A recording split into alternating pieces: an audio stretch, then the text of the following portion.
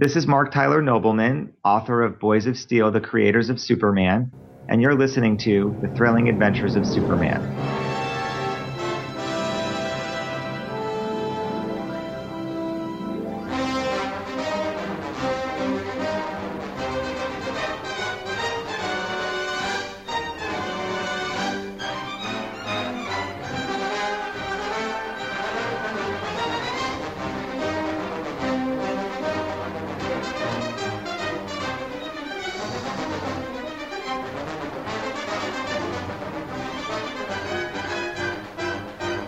Hello everyone, and welcome to The Thrilling Adventures of Superman, a podcast where Superman still stands for truth, justice, and the American way.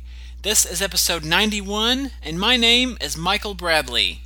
This episode, we are going to be looking at the Superman story from Action Comics number 32, aka the "Hey kids, come buy this awesome toy" episode. Once again, I want to apologize for the lack of an episode last week. As I explained a couple episodes back, the new job just isn't allowing me as much podcasting time, so these things will happen. And on top of that, I had my notes probably 99% done, and I kind of procrastinated on actually sitting down to record, and then I got sick, which seems to always happen when I procrastinate. So you'd think by now I would stop procrastinating, but that's how my life goes. But the good news is, what you are hearing right now is a brand new episode, so it's like a little Christmas present from me to you, right in your ear. Which sounded a lot less creepy before I said it. But first up, email. And I think I really need a soundbite or something for this. Superman! Yeah, not really what I had in mind. But A for effort. Anyway, first up, an email from Charlie Niemeyer in response to episode 87. Hi, Charlie! No, that's me, not his email.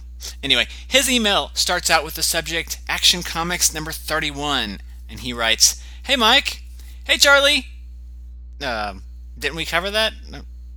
Anyway, Charlie continues. Ironic that you would cover this issue just before I'm covering Superman 293 on my show, which also involves gases affecting an entire city.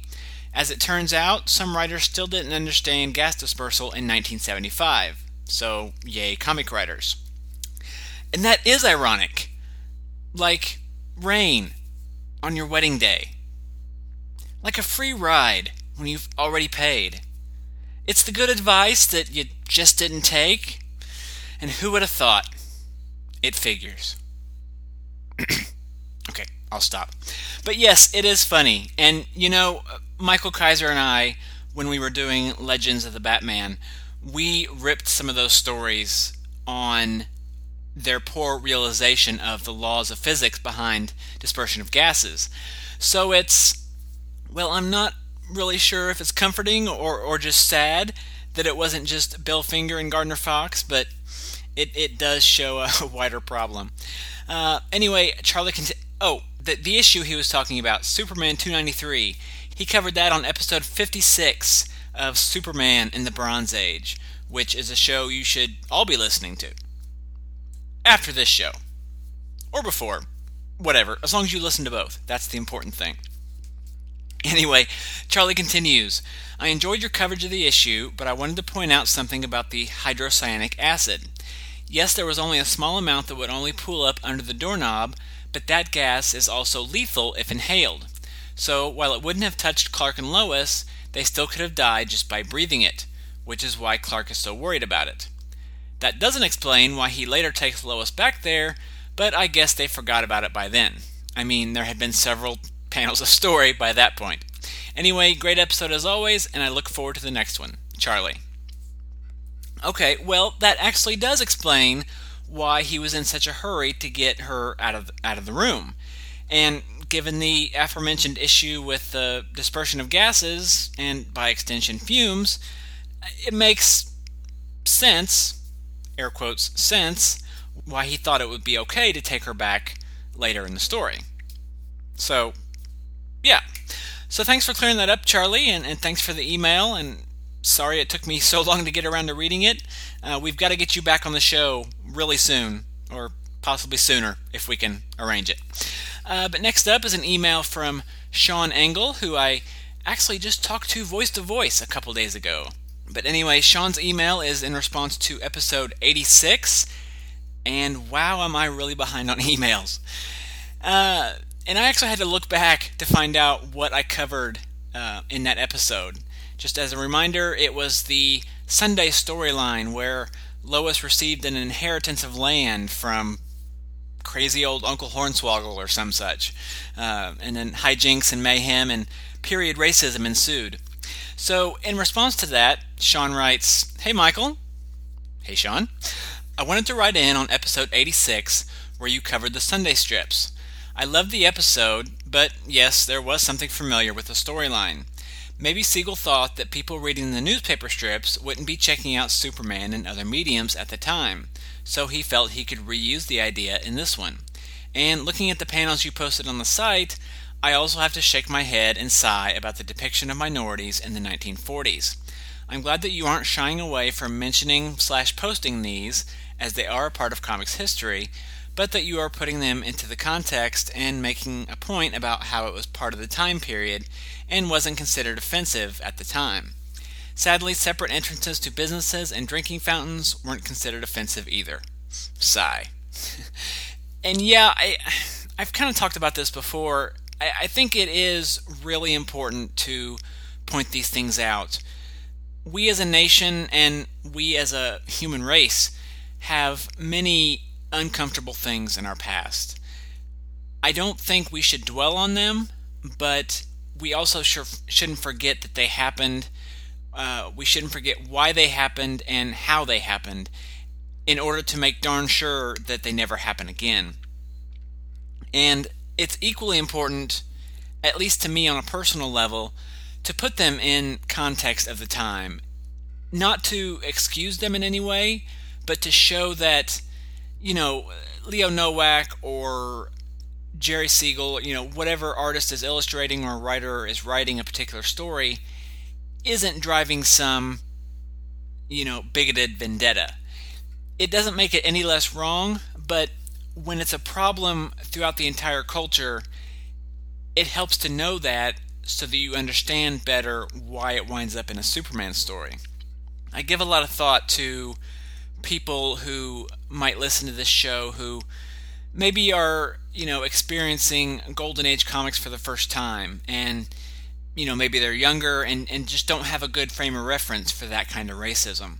I grew up in the 80s where, racism wasn't gone. I mean, it's not gone today, but it wasn't like in my parents' or grandparents' generations when they were, there were, as you said, separate drinking fountains and these back of the bus rules. I don't know the demographics of the people that listen to this show, but I recognize that there's an entire generation out there that has even less frame of reference for it than I do. So I try very hard to put things like that into context. Again, not to excuse it, but hopefully explain it a little more, if any of that makes sense. So, Sean continues, "But what I have to comment on the most is the use of Photograph by Nickelback in the show." Really? That could be grounds for revocation of your man card. Geez, next thing you know, you'll be playing songs by Smash Mouth or Madonna or... Oh, wait. Anyhow, I'm still loving the show, and I'm going to try and catch up this week as I fell behind a little. Hope the new job is going well for you, and I will chat with you later. Sean Engel. And I gotta tell you, Sean, I stand by the Nickelback joke, because I was quite amused by it.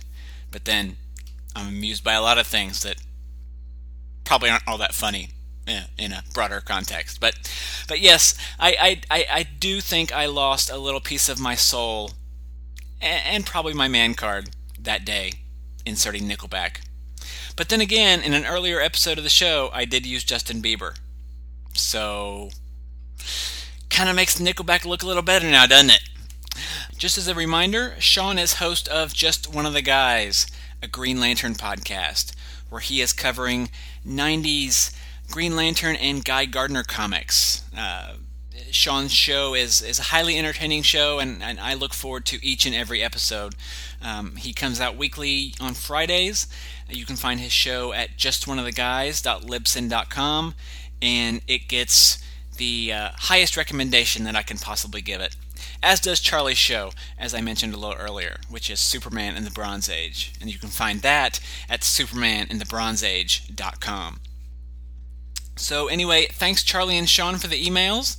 Again, very sorry it took so long to get around to reading them. I'm not sure exactly why that happened, but there you go.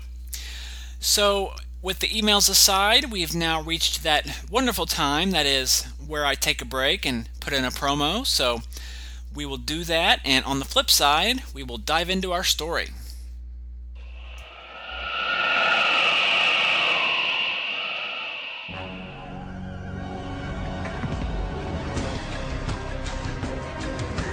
My name is Steve Lacey, and I'm a podcaster.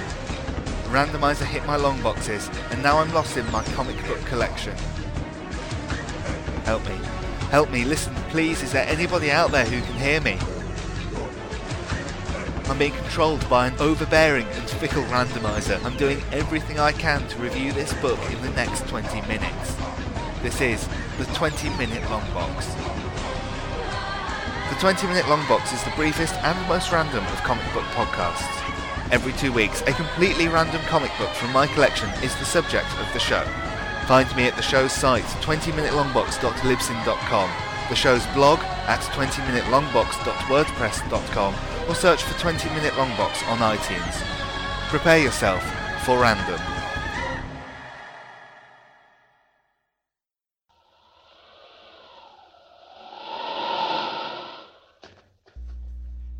So like I said, this episode we are looking at Action Comics number 32. With a January 1941 cover date, it was released on or around November 21st, 1940. That's the date given at Mike's Amazing World of DC Comics. November 21st, 1940, however, was actually Thanksgiving Day. So, in reality, it was probably available sometime after that, or maybe before, depending on the schedules and what part of the country you were in. But like I said before, until someone comes up with a better amount of information, I'm going to go with what Mike's has. The cover price was $0.10, just like always. Unlike the last few comic books we've covered, however, there is not a designation on the front that the book is 15 cents in Canada. It does, however, have the rectangle below the 10-cent tag where that line would go, and the rectangle disappears next issue. So I imagine what happened is that the exchange rate changed after the cover was pasted up, but before it hit the presses. So they just, taped off the words and went with it. Like the last few issues of Action Comics, there is differing information for the artistic credits for the cover.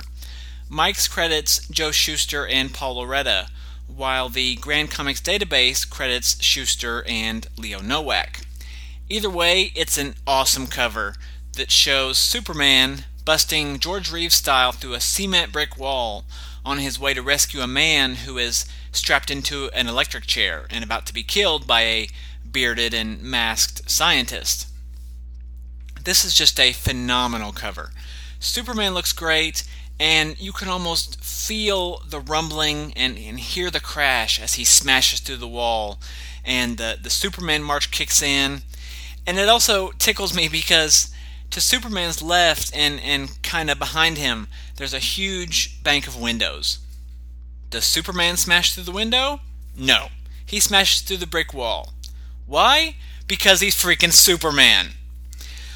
One criticism, which I bring up only because I'm podcasting about this, and it's my job to give somewhat fair and balanced analysis, is that the S on Superman's chest looks a bit rough. But only really a bit. I mean, otherwise it's a phenomenal cover, and one that I really wouldn't mind having as a print or a poster to hang on the wall. The Superman story inside is back to 13 pages this time, so I can keep my angry nerd rage bottled up tight. It was written by Jerry Siegel, illustrated by Jack Burnley, his fifth in his run here on Action Comics, and was edited, along with the rest of the issue, by Whitney Ellsworth. The story was untitled at publication, but has since been called The Preston Gambling Racket and The Gambling Racket in Metropolis, neither of which are very interesting titles, unfortunately. Of all evils, gambling is one of the most vicious. Its toll of human suffering is almost beyond belief. To smash the gambling racket in Metropolis is Superman's goal in this thrilling new adventure of the Man of Tomorrow. As our story begins, a police call is heard at the Daily Planet that a man is threatening a suicide jump from the Girard Bridge. Clark Kent rushes to the scene and, after seeing police are having no luck taking the man down, slips away to go into action as Superman. Seconds later, though, the man leaps. But as he plummets downward, a tremendous blue-clad figure streaks through the air, grabbing the falling man and setting him safely on the ground. Superman asks the man why he would want to commit suicide, and the man replies that he's gambled away every cent his family had at the Preston Club, and now he doesn't deserve to live. Superman scolds the man for even considering abandoning his wife and children, and after the man promises not to do it again, our hero resumes his guise as Clark Kent and resolves to put an end to the Preston Club, so that incidents like this one will never happen again. Clark pays a visit to the police chief, who says he's helpless without official instructions from the mayor. Clark then visits the mayor and threatens to write an article unless he does something. Somewhat hesitatingly, he leads Clark and an officer on a raid of the club, but they come up empty-handed when no gambling is found. Afterward, while wondering if the suicidal man might have lied, because, suicidal people always lie, Clark changes to Superman and follows the mayor back to his office. Outside the mayor's office window, the Man of Steel overhears a phone conversation where Preston thanks the mayor for the tip-off about the raid, saying exposure of the club would have been bad for both of them. The next morning, Clark tells editor White about the failed raid, and White suggests Clark and Lois pay an unexpected visit to the club and hopefully catch them off guard. On the way, and once arriving at the club, Clark turns on the Coward Act, which neither endears him to Lois nor does him any favors when Preston shoves Clark, telling him to scram. Fed up with Clark's milksop behavior, Lois returns home. After changing her clothes and her hair, she calls several friends, finally finding one gentleman friend to escort her back to the club incognito. Lois enters the club and starts to play a variety of games. When she loses badly and can't pay, she's brought before Preston, who grabs her purse to make sure she's not lying about having any money. When he finds Lois's reporter ID and realizes who she is, Preston pours a glass of strange liquid and then forces Lois to drink at the point of a gun. Meanwhile, Clark nears his apartment when he spots two thugs in a nearby alley waiting to jump him as he passes by. He changes to Superman and leaps to the top of a nearby rooftop, and then pounces on the thugs like a fanboy on a retcon. Bullets fly and a fight ensues, but after all is said and done, you never walk, you never run. You're a winner. You've got the moves, you know the streets, break the rules, take the heat, you're nobody's fool. Wait, that's not right. Let's rewind. Okay, bullets fly and a fight ensues, but after all is said and done, Superman is leaping his way back to the Preston Club with an unconscious thug under each arm. Why? Because he's freaking Superman! Outside the club, Superman starts to resume his guise as Clark, but while in mid-change, he turns and is shocked to see Lois Lane gazing at him with a wide-eyed stare.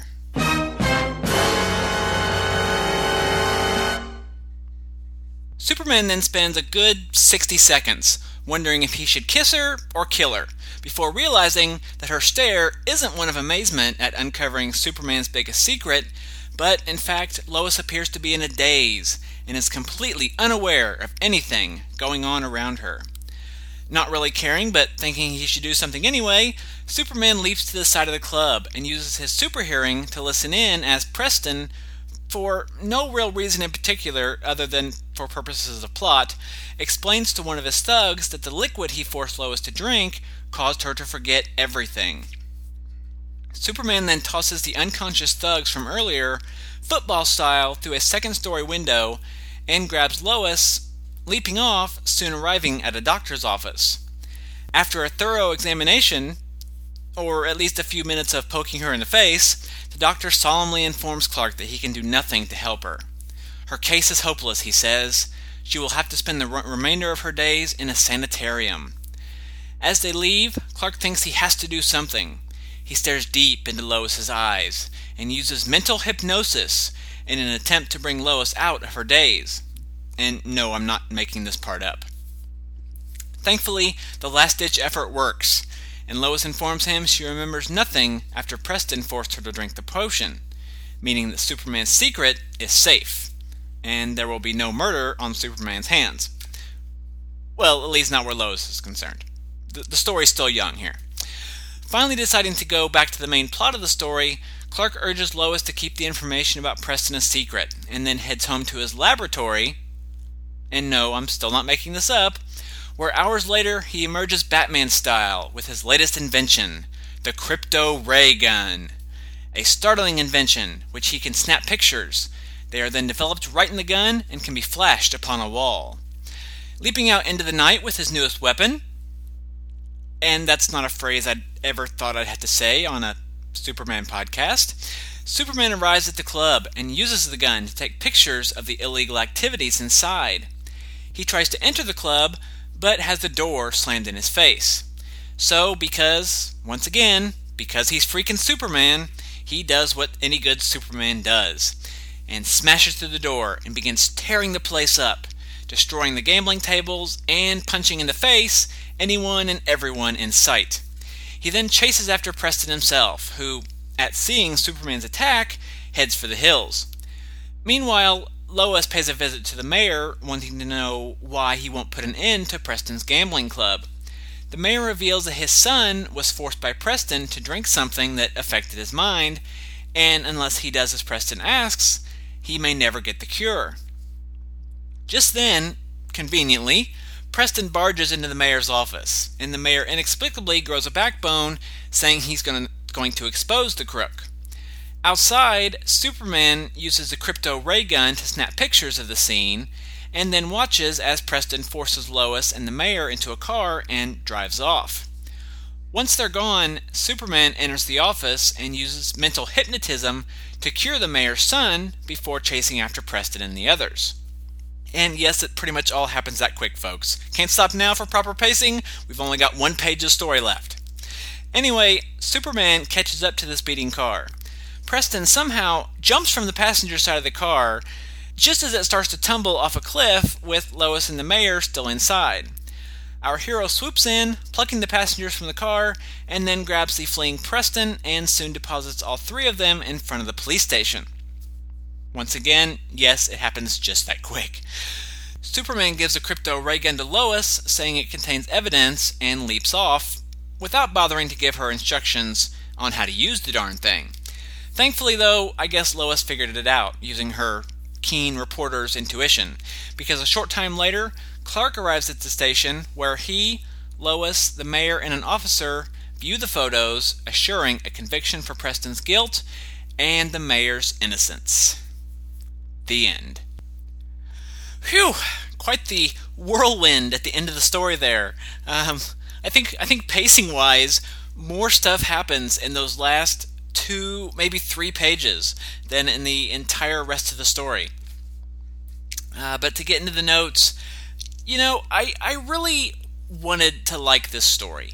I think it started out pretty strong and had a solid premise, or at least a decent one, typical of this era of Superman. But as you might have been able to tell from my synopsis, I grew increasingly frustrated with it as I went on. And as I'll get into more in just a few minutes, it's becoming more and more clear that Jerry Siegel, despite the improvements that have come in his writing since Superman's debut, has lost control of the strip at this point. Or at the very least, isn't the one that's really doing the driving. But to get into the actual page-by-page notes, pages 1 and 2, we've got a great opening splash that takes up about 2/3 of the first page. It shows Superman leaping upward to catch a car that has fallen off the side of a cliff. It's very similar to the scene at the end of the story, but not exactly the same. But still, it's a very dynamic opening shot to grab your attention, and Superman looks good, as he always does when Burnley is drawing. I like how the story took us right into the action. While, again, I would point out that newspapers, or many newspapers anyway, don't cover suicides or attempted suicides, it's one of those things that fiction usually overlooks. And, of course, I like the idea that Clark would be there in his capacity of Superman, regardless of whether he was covering it as a reporter. Some people will often refer to suicide as an act of selfishness. And, not to say anything that's going to be, controversial or insensitive. Bottom line, it is. But a big majority of people who do commit suicide have some sort of mental issue or aren't clearly thinking through the ramifications of their actions. All life is sacred. And I like the idea that Superman, above all else, or above all other people, holds that idea. Much of that view of the character comes from future depictions. I'm doing some reading into the scene here, but as he says over on page 2, I won't let him throw his life away. And that, to me, is an example of the hope that Superman represents. Hope that even though people may make what appears to be a selfish or foolish decision, Superman sees the potential in man, and ultimately that's why he does what he does. Much like there's more below the bespectacled facade of Clark Kent, Superman sees that there's more below the phony and often flawed facade of man, and will do everything in his power to make sure that potential isn't wasted. And again, I'm reading a lot into that, but I'm really not, because like I said, over on page 2, he says, I won't let him throw his life away. And yes, again, much of what I just said comes from future depictions of the character, but I think that inherent goodness and hope, despite the silliness of these stories and the way Superman seems almost reckless at times, I think it shows that hope was there pretty much from the beginning, even if it wasn't as overt as it maybe became later. But to get back into the thing that is readily apparent in the story, really great art on these opening pages too. It's a very fast-paced opening to the story that really grabs you, and Burnley's dynamic art does its part by simply not letting you go once the action of the story has hooked you. And the more I look at these opening 2 pages, the more I love it. Especially page 2. It's just a really great page of art from Jack Burnley and a great page of writing from Jerry Siegel. The perceived simplicity of the writing and art of Golden Age comics, and not just Superman, but all comics, even though it may not apply, what I'm about to say may not apply to other comics as much, but the perceived simplicity of the writing and art disguises the depth of the concept that even Jerry Siegel and Joe Shuster may not have been aware of at the time of creation. Page 3, unfortunately, after all my kind words about, Superman seeing the good in humanity and being this bright, shining symbol of hope, we turn the page where he kind of berates this suicidal and possibly mentally unstable man and then sends him on his merry way. But at the same time, this guy's suicide attempt isn't the point of the story, or the character's objective at this point in history. His objective is going after the root of the problem, which in this case is the crooked gambling. And given when these were written, it's hard for me to fault them for not spending the pages to deal with, making sure this guy gets the help that he needs. It's still bad, don't get me wrong, but not something I can levy extremely harsh criticism against them for. Page 4, when Clark goes back to the planet and tells the editor, again, presumably Editor White, though he's still strangely not named in this story, about the failed raid, Lois is there and snarkily comments, "Are you sure you are wearing your glasses?" Which, to us, the reader, is funny on a couple different levels, and it's just kind of thrown in there, and I'm not even sure that Siegel realized the humor in that. And maybe he did. Maybe I'm just not giving him enough credit, but that kind of underhanded and subtle humor isn't something that he's played a lot with in the Superman stories to this point. So it just really kind of stuck out to me. Page 5, we have a great example of Clark playing the coward, which Siegel really seems to be playing up more in very recent stories. The scene of Clark holding a man at gunpoint and forcing him to confess to murder, notwithstanding. Page 6, really the bottom of page 6. To this point, the story had been going pretty good. It was chugging along like a fairly typical Superman story. But then we get to the bottom panel, or the bottom of the page, and over to page 7, where Preston pours Lois this shot and forces her to drink. And while there's nothing wrong with that in and of itself, looking back at the story and analyzing it after I've read the whole thing, this is where the story kind of started going off the rails a bit, for me. But first, a few good compliments, I guess, on pages 7 and 8. I loved this 2-page sequence of Clark coming across the thugs, looping around, changing to Superman, and then pouncing on them. It's just really dynamically illustrated. Page 8, the whole thing is just beautiful as Superman leaps down at these guys. The fists start flying and he knocks their heads together. I just can't say enough good things about Burnley's art. Then we get to the end of the page with a great moment of Superman changing back to Clark, and he turns to see Lois gazing at him with these wide eyes.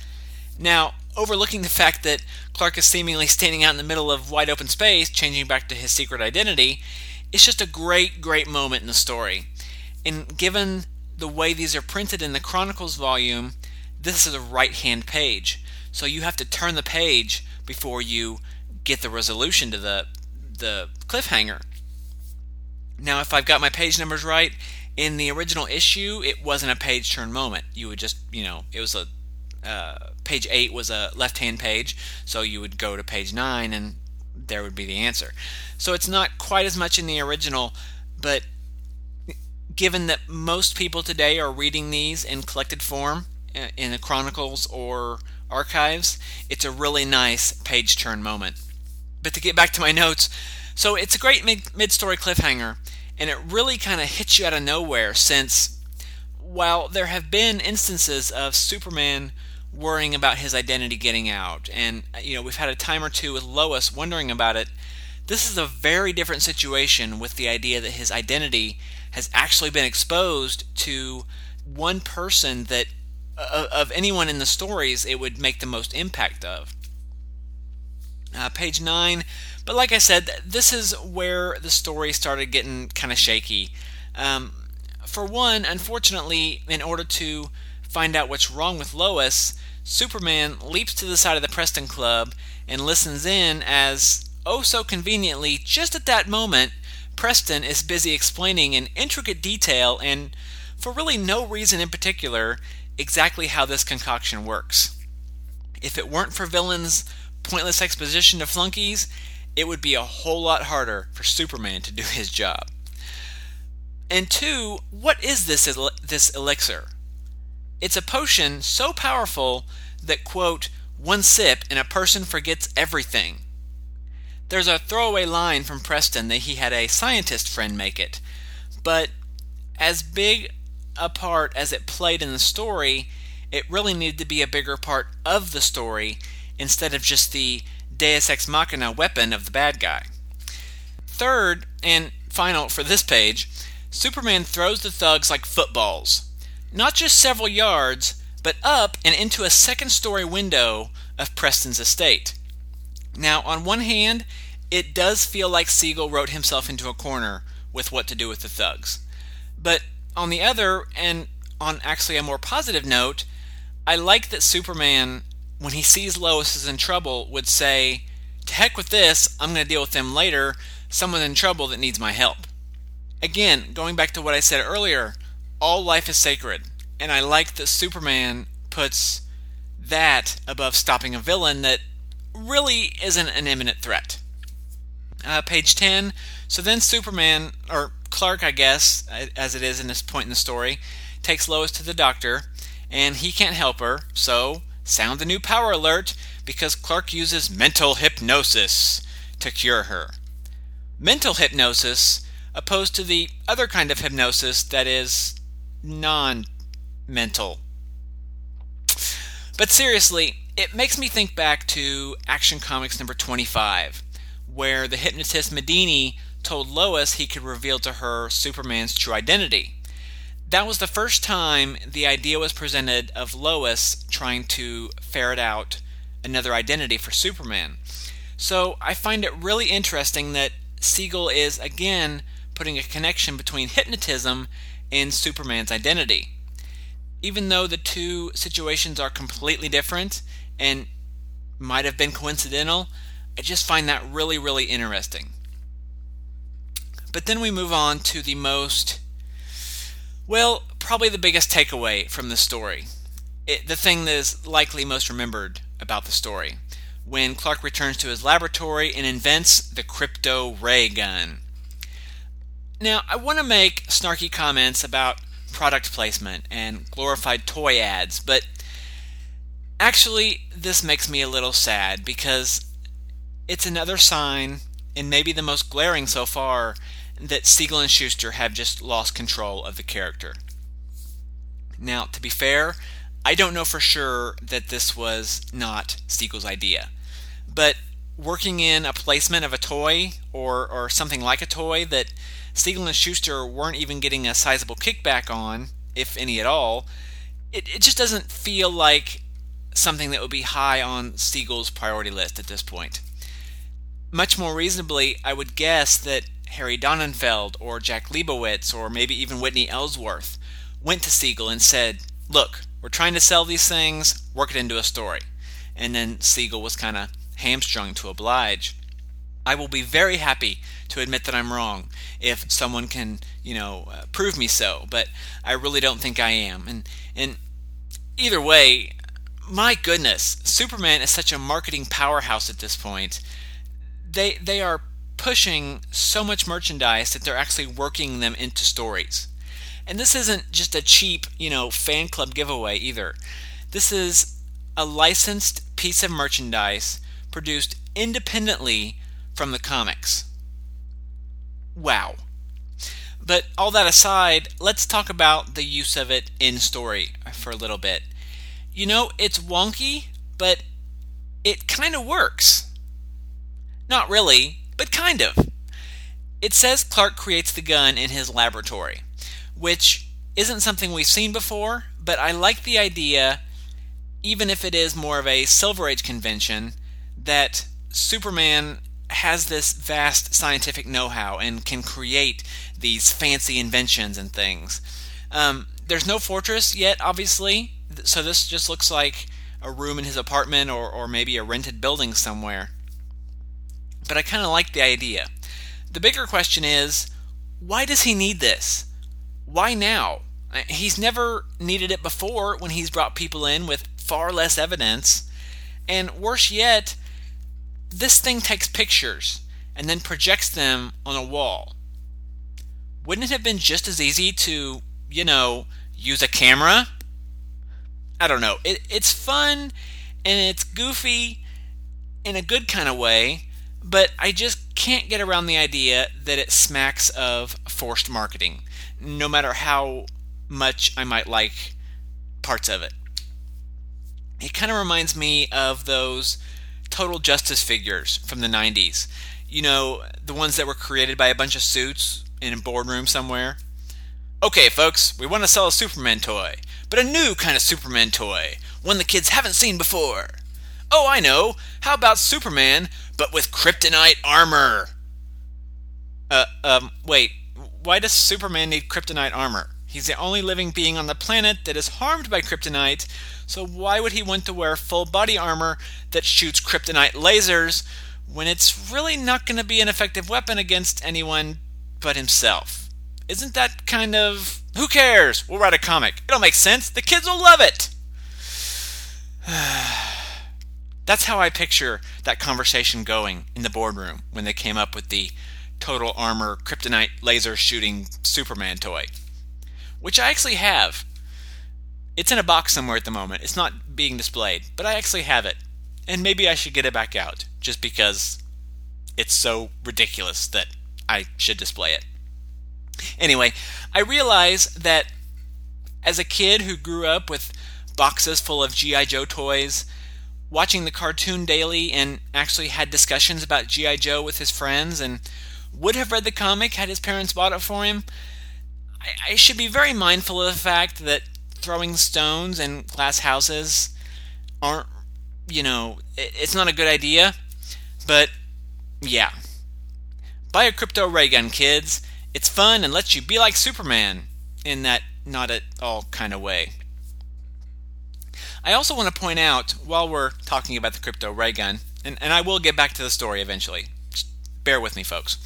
I want to point out that while the advertisement for the toy said the crypto ray gun was made of kryptonite, quote, the amazing metal from Superman's birthplace, the planet Krypton, nothing in the story indicates what the gun is made of.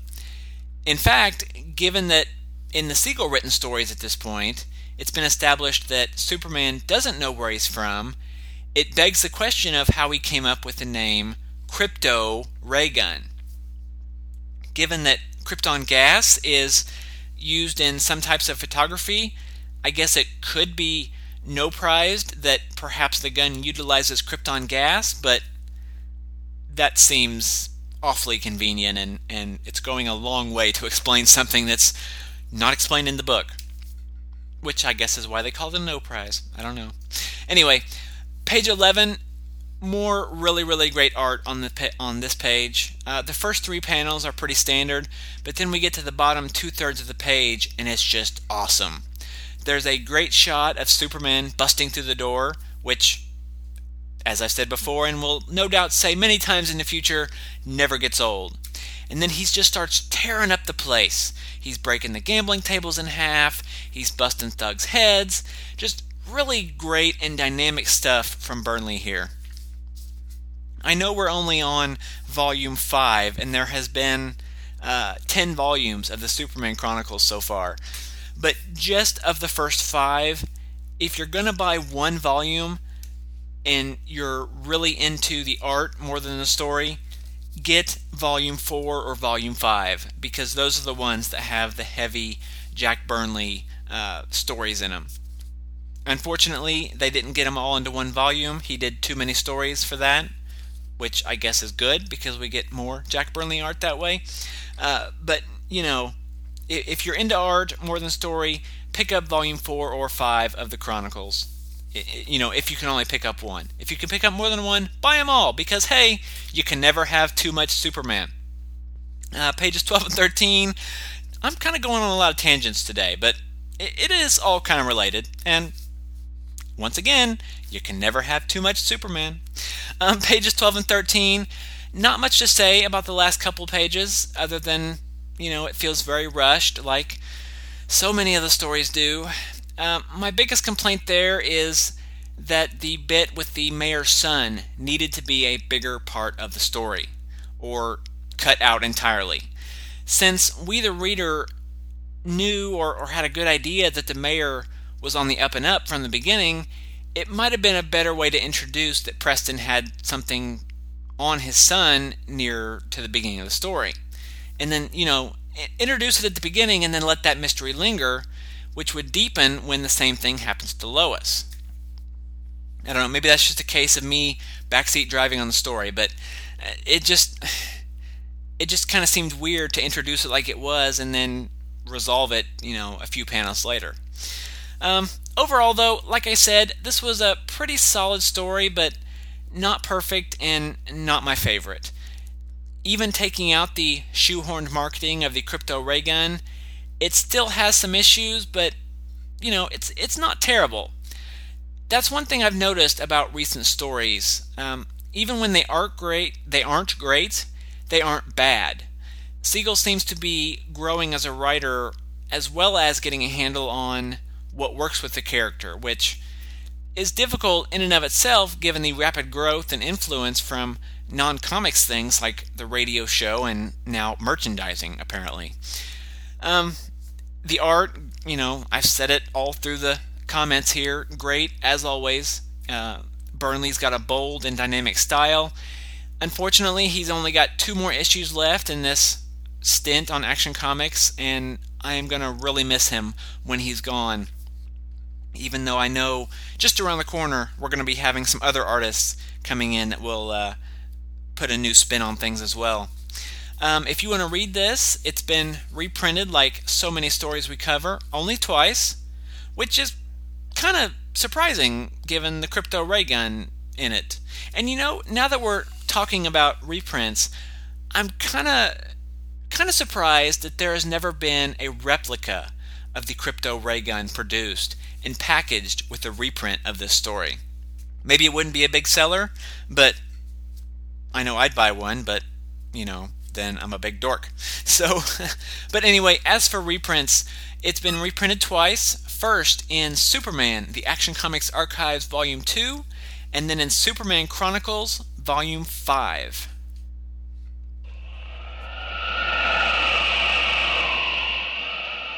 Hey kids, comics! Hey Michael! Yes?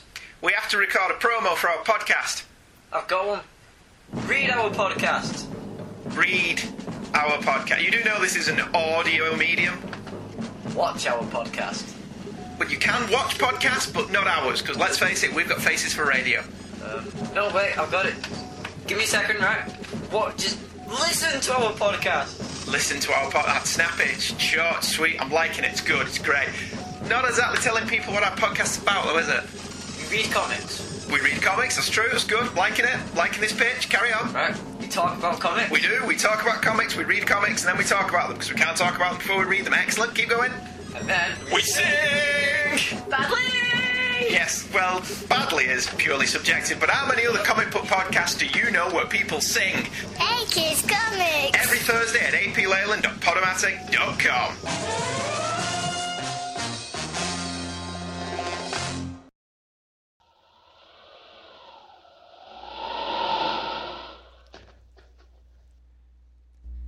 Other features in this issue of Action Comics include Pet Morgan, the Black Pirate, the Three Aces, Tex Thompson, Clip Carson, and Zaytara, the Master Magician.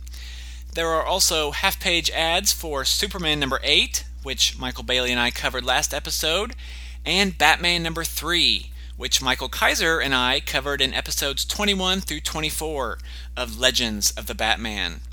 And there's a half-page ad for More Fun Comics number 63, which heavily trumpets the Spectre. To quote the ad, it's another high-powered adventure strip written by Jerry Siegel, creator of the record-breaking Superman. Startling, new, different. The Spectre appears every month in More Fun Comics. Don't miss it.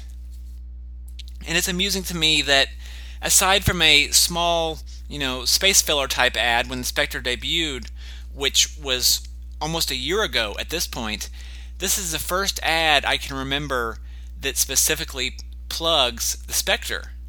And even more, it so heavily promotes the fact that it is written by Jerry Siegel, writer of the ever-popular Superman strip.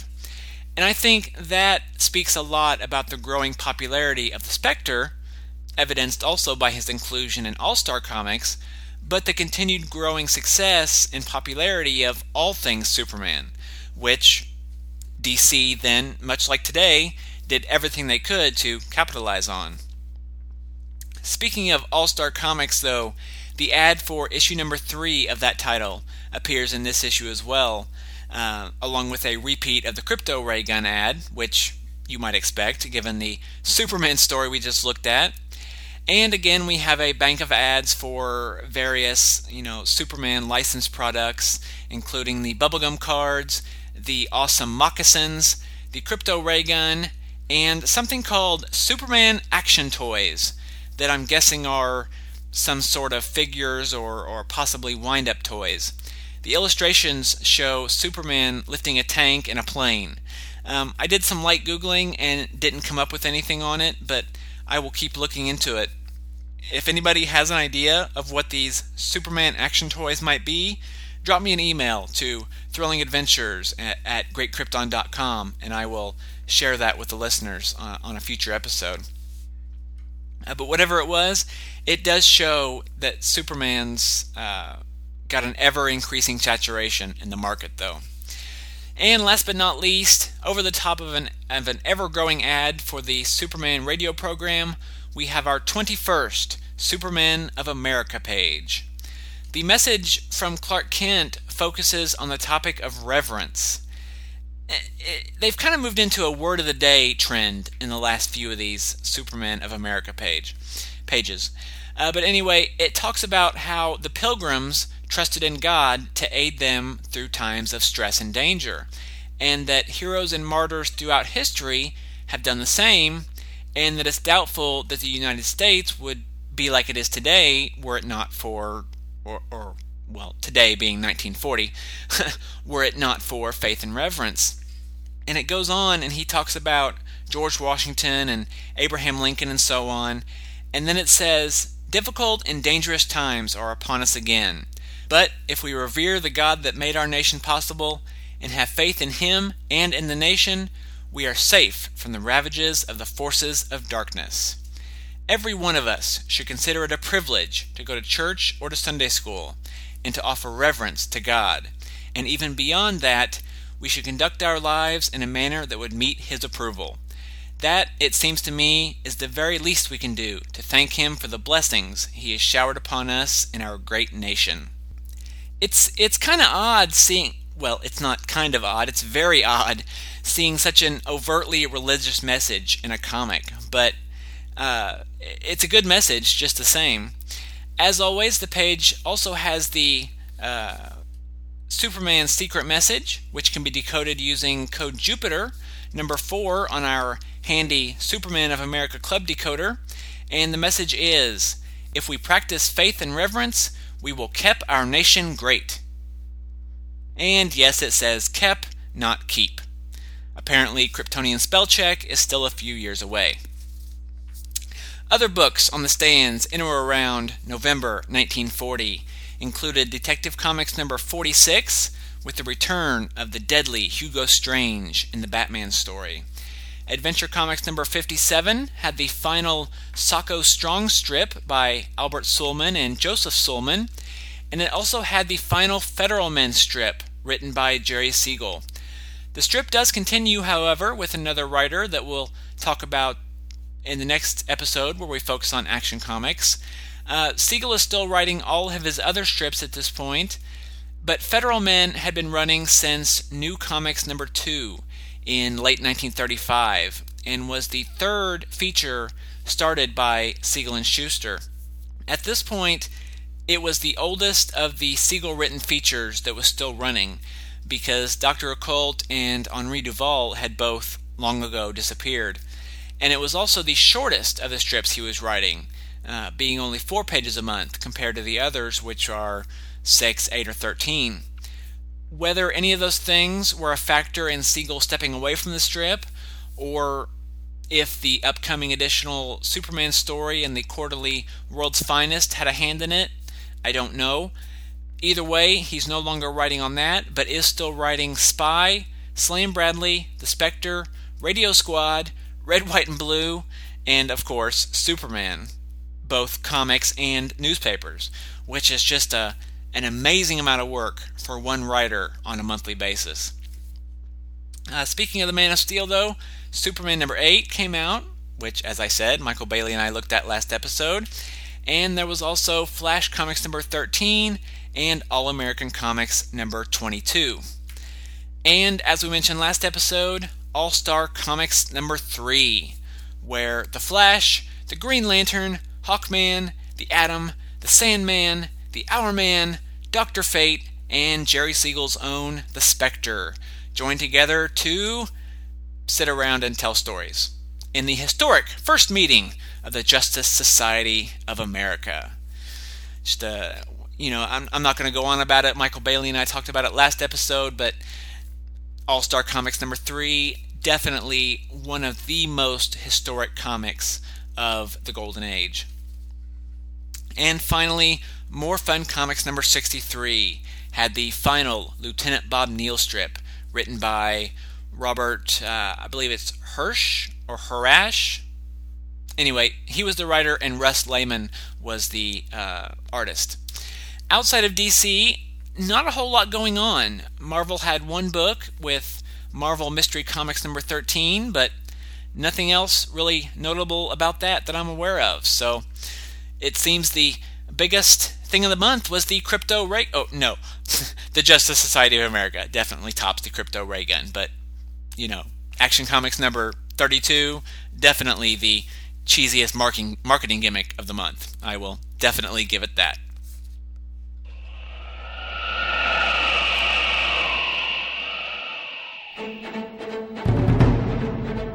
Sawate. My name is Stella, and I am the host of Batgirl to Oracle, the Barbara Gordon podcast. Batgirl to Oracle is a podcast and site dedicated to Barbara Gordon, the first woman to hold the Batgirl mantle for an extended period of time, roughly 1967 to 1985. The goal of BTO is to examine the character's history from her first appearance as Batgirl and continue on through her current tenure as Oracle.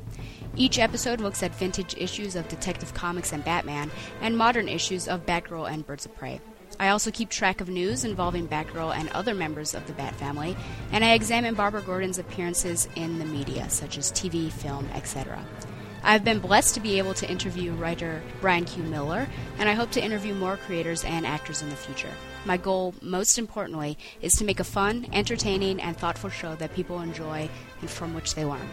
Please visit us online at batgirltooracle.net and look for us on iTunes. Thank you. On May 30th, 2011, DC Comics announced the historic renumbering of all their superhero titles, and the internet broke in half. No. It's not true. That's impossible. Critics and naysayers abounded. Confusion reigned across fandom. What'll I do? What'll I do? What an unusual view. Not to mention the first reactions to the Supergirl costume. I hated her so much. It flames on the side of my face, heaving breaths. But then the books actually hit. And opinions... He likes it! Hey, Mikey! Opinions began to change. The New 52 Adventures of Superman is a monthly podcast where John Wilson, J. David Weeder, and Michael Kaiser take a look at each of the adventures of Superman and his family of characters in Action Comics. You know the deal, Metropolis. Treat people right, or expect a visit from me. The Superman who appeared 6 months ago could hurdle skyscrapers and toss trucks around. Now it's faster, now it's stronger. How soon before it can't be stopped? Superboy. If resolving a situation for him is going to get me out from under these people once and for all, that's a small price to pay for freedom. Release the Superboy. Supergirl. Okay.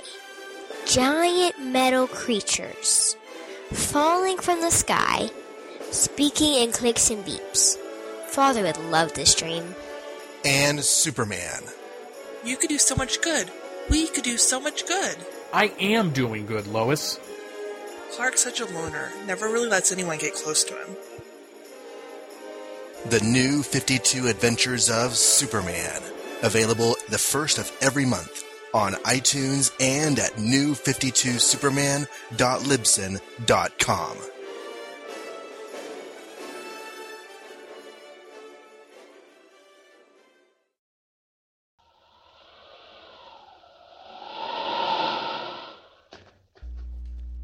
Next episode, which will hopefully be out next week, but if not, in 2 weeks, we return once more to Superman's audio adventures for a look at the 19th storyline from the radio serial.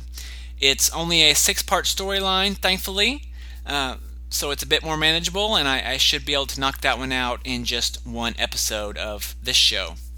But thank you all for joining me. Once again, sorry for another delay in episodes. I wish I could say it's never going to happen again, but it's going to happen again. So, sorry. If you have feedback or questions or comments about the show, please feel free to drop an email to thrillingadventures@greatkrypton.com. Once again, thank you, Charlie. Thank you, Sean, for those emails. It's always good hearing from listeners, especially ones that I am privileged enough to call friends. I also want to invite you all to stop by the website at greatkrypton.com, where you can see show notes and back episodes and pretty much anything you need to know about the show. And I also want to point out, since I haven't done it in a while, that I also post other Superman and comic book related things there from time to time. Twice a week I have the Super Random Super Panel feature, which I take a random panel from a Superman comic book and post it up there. The panels span the gamut from the Golden Age to the New 52, so you never know what you're going to get, which is a terrible Forrest Gump reference, and I deeply, deeply apologize. But the final Super Random Super Panel of every month focuses on the DC Comics character of Steel. I try to keep them Superman related, but Steel is Superman related to me. And the reason I decided to take the last panel of every month and focus on Steel is because Steel is awesome and everyone should know it. But also at the site, coming back to the show, once again I kind of got on a tangent there. Again, sorry. But also at the site you will find the RSS feed and the iTunes link for the show if you want to subscribe. If you use iTunes, I'd be very, very thankful to you if you could leave an iTunes review. We haven't gotten a lot lately on those, so if you use iTunes, hop on over there and leave me a glowing review and let people know how awesome I am, or how awesome the show is. Although if you want to talk about me, that's fine too. I'm not going to complain. But let them know that you like the show, what you like about the show, and because it really does help people when they're deciding if they should download it or not. At the site, you will also find links to the show's Facebook and Twitter feeds. Like the show on both sites and get updates whenever I have a new episode or other show-related news. I've actually been posting some more things on the Facebook page as well. I posted a link. They recently opened a display at the Cleveland airport honoring the creation of Superman, as well as Jerry Siegel and Joe Shuster. So I posted a link to that. Whenever the Super Random Super Panel is Golden Age related, I post it there for you to see. You know, it's nothing too much to flood your walls, but just a little something to keep your mind focused on the Golden Age Superman in between episodes of the show, which sadly are larger gaps these days. But you'll find all that at the site at greatkrypton.com. Please don't forget about the Superman Podcast Network and the Superman homepage. Updates are posted at both sites whenever I have a new episode of the show, and there's lots of other Superman-related content for your eyes and ears in between, including the aforementioned Superman in the Bronze Age. Hi, Charlie. You have my address. Please send me the check. And last but not least, I want to invite you to check out my other podcast, Green Lanterns Light, which you can find at greenlanternslight.com. And I co-host that with Jeffrey Taylor and J. David Weeder. We should have a new episode out next week, if I can get my caboose in gear and get the darn thing edited. And on that episode, we look at 4 issues. We look at 3 issues of Green Lantern, plus an issue of Secret Origins that tells the secret origin of Guy Gardner. And to top it all off, we have with us a very special guest, so be sure to check it out. As always, Superman was created by Jerry Siegel and Joe Shuster and is copyright DC Comics. So thank you very much once again for not only tolerating my tangents, but for listening to the thrilling adventures of Superman. And I will talk to you later. Goodbye.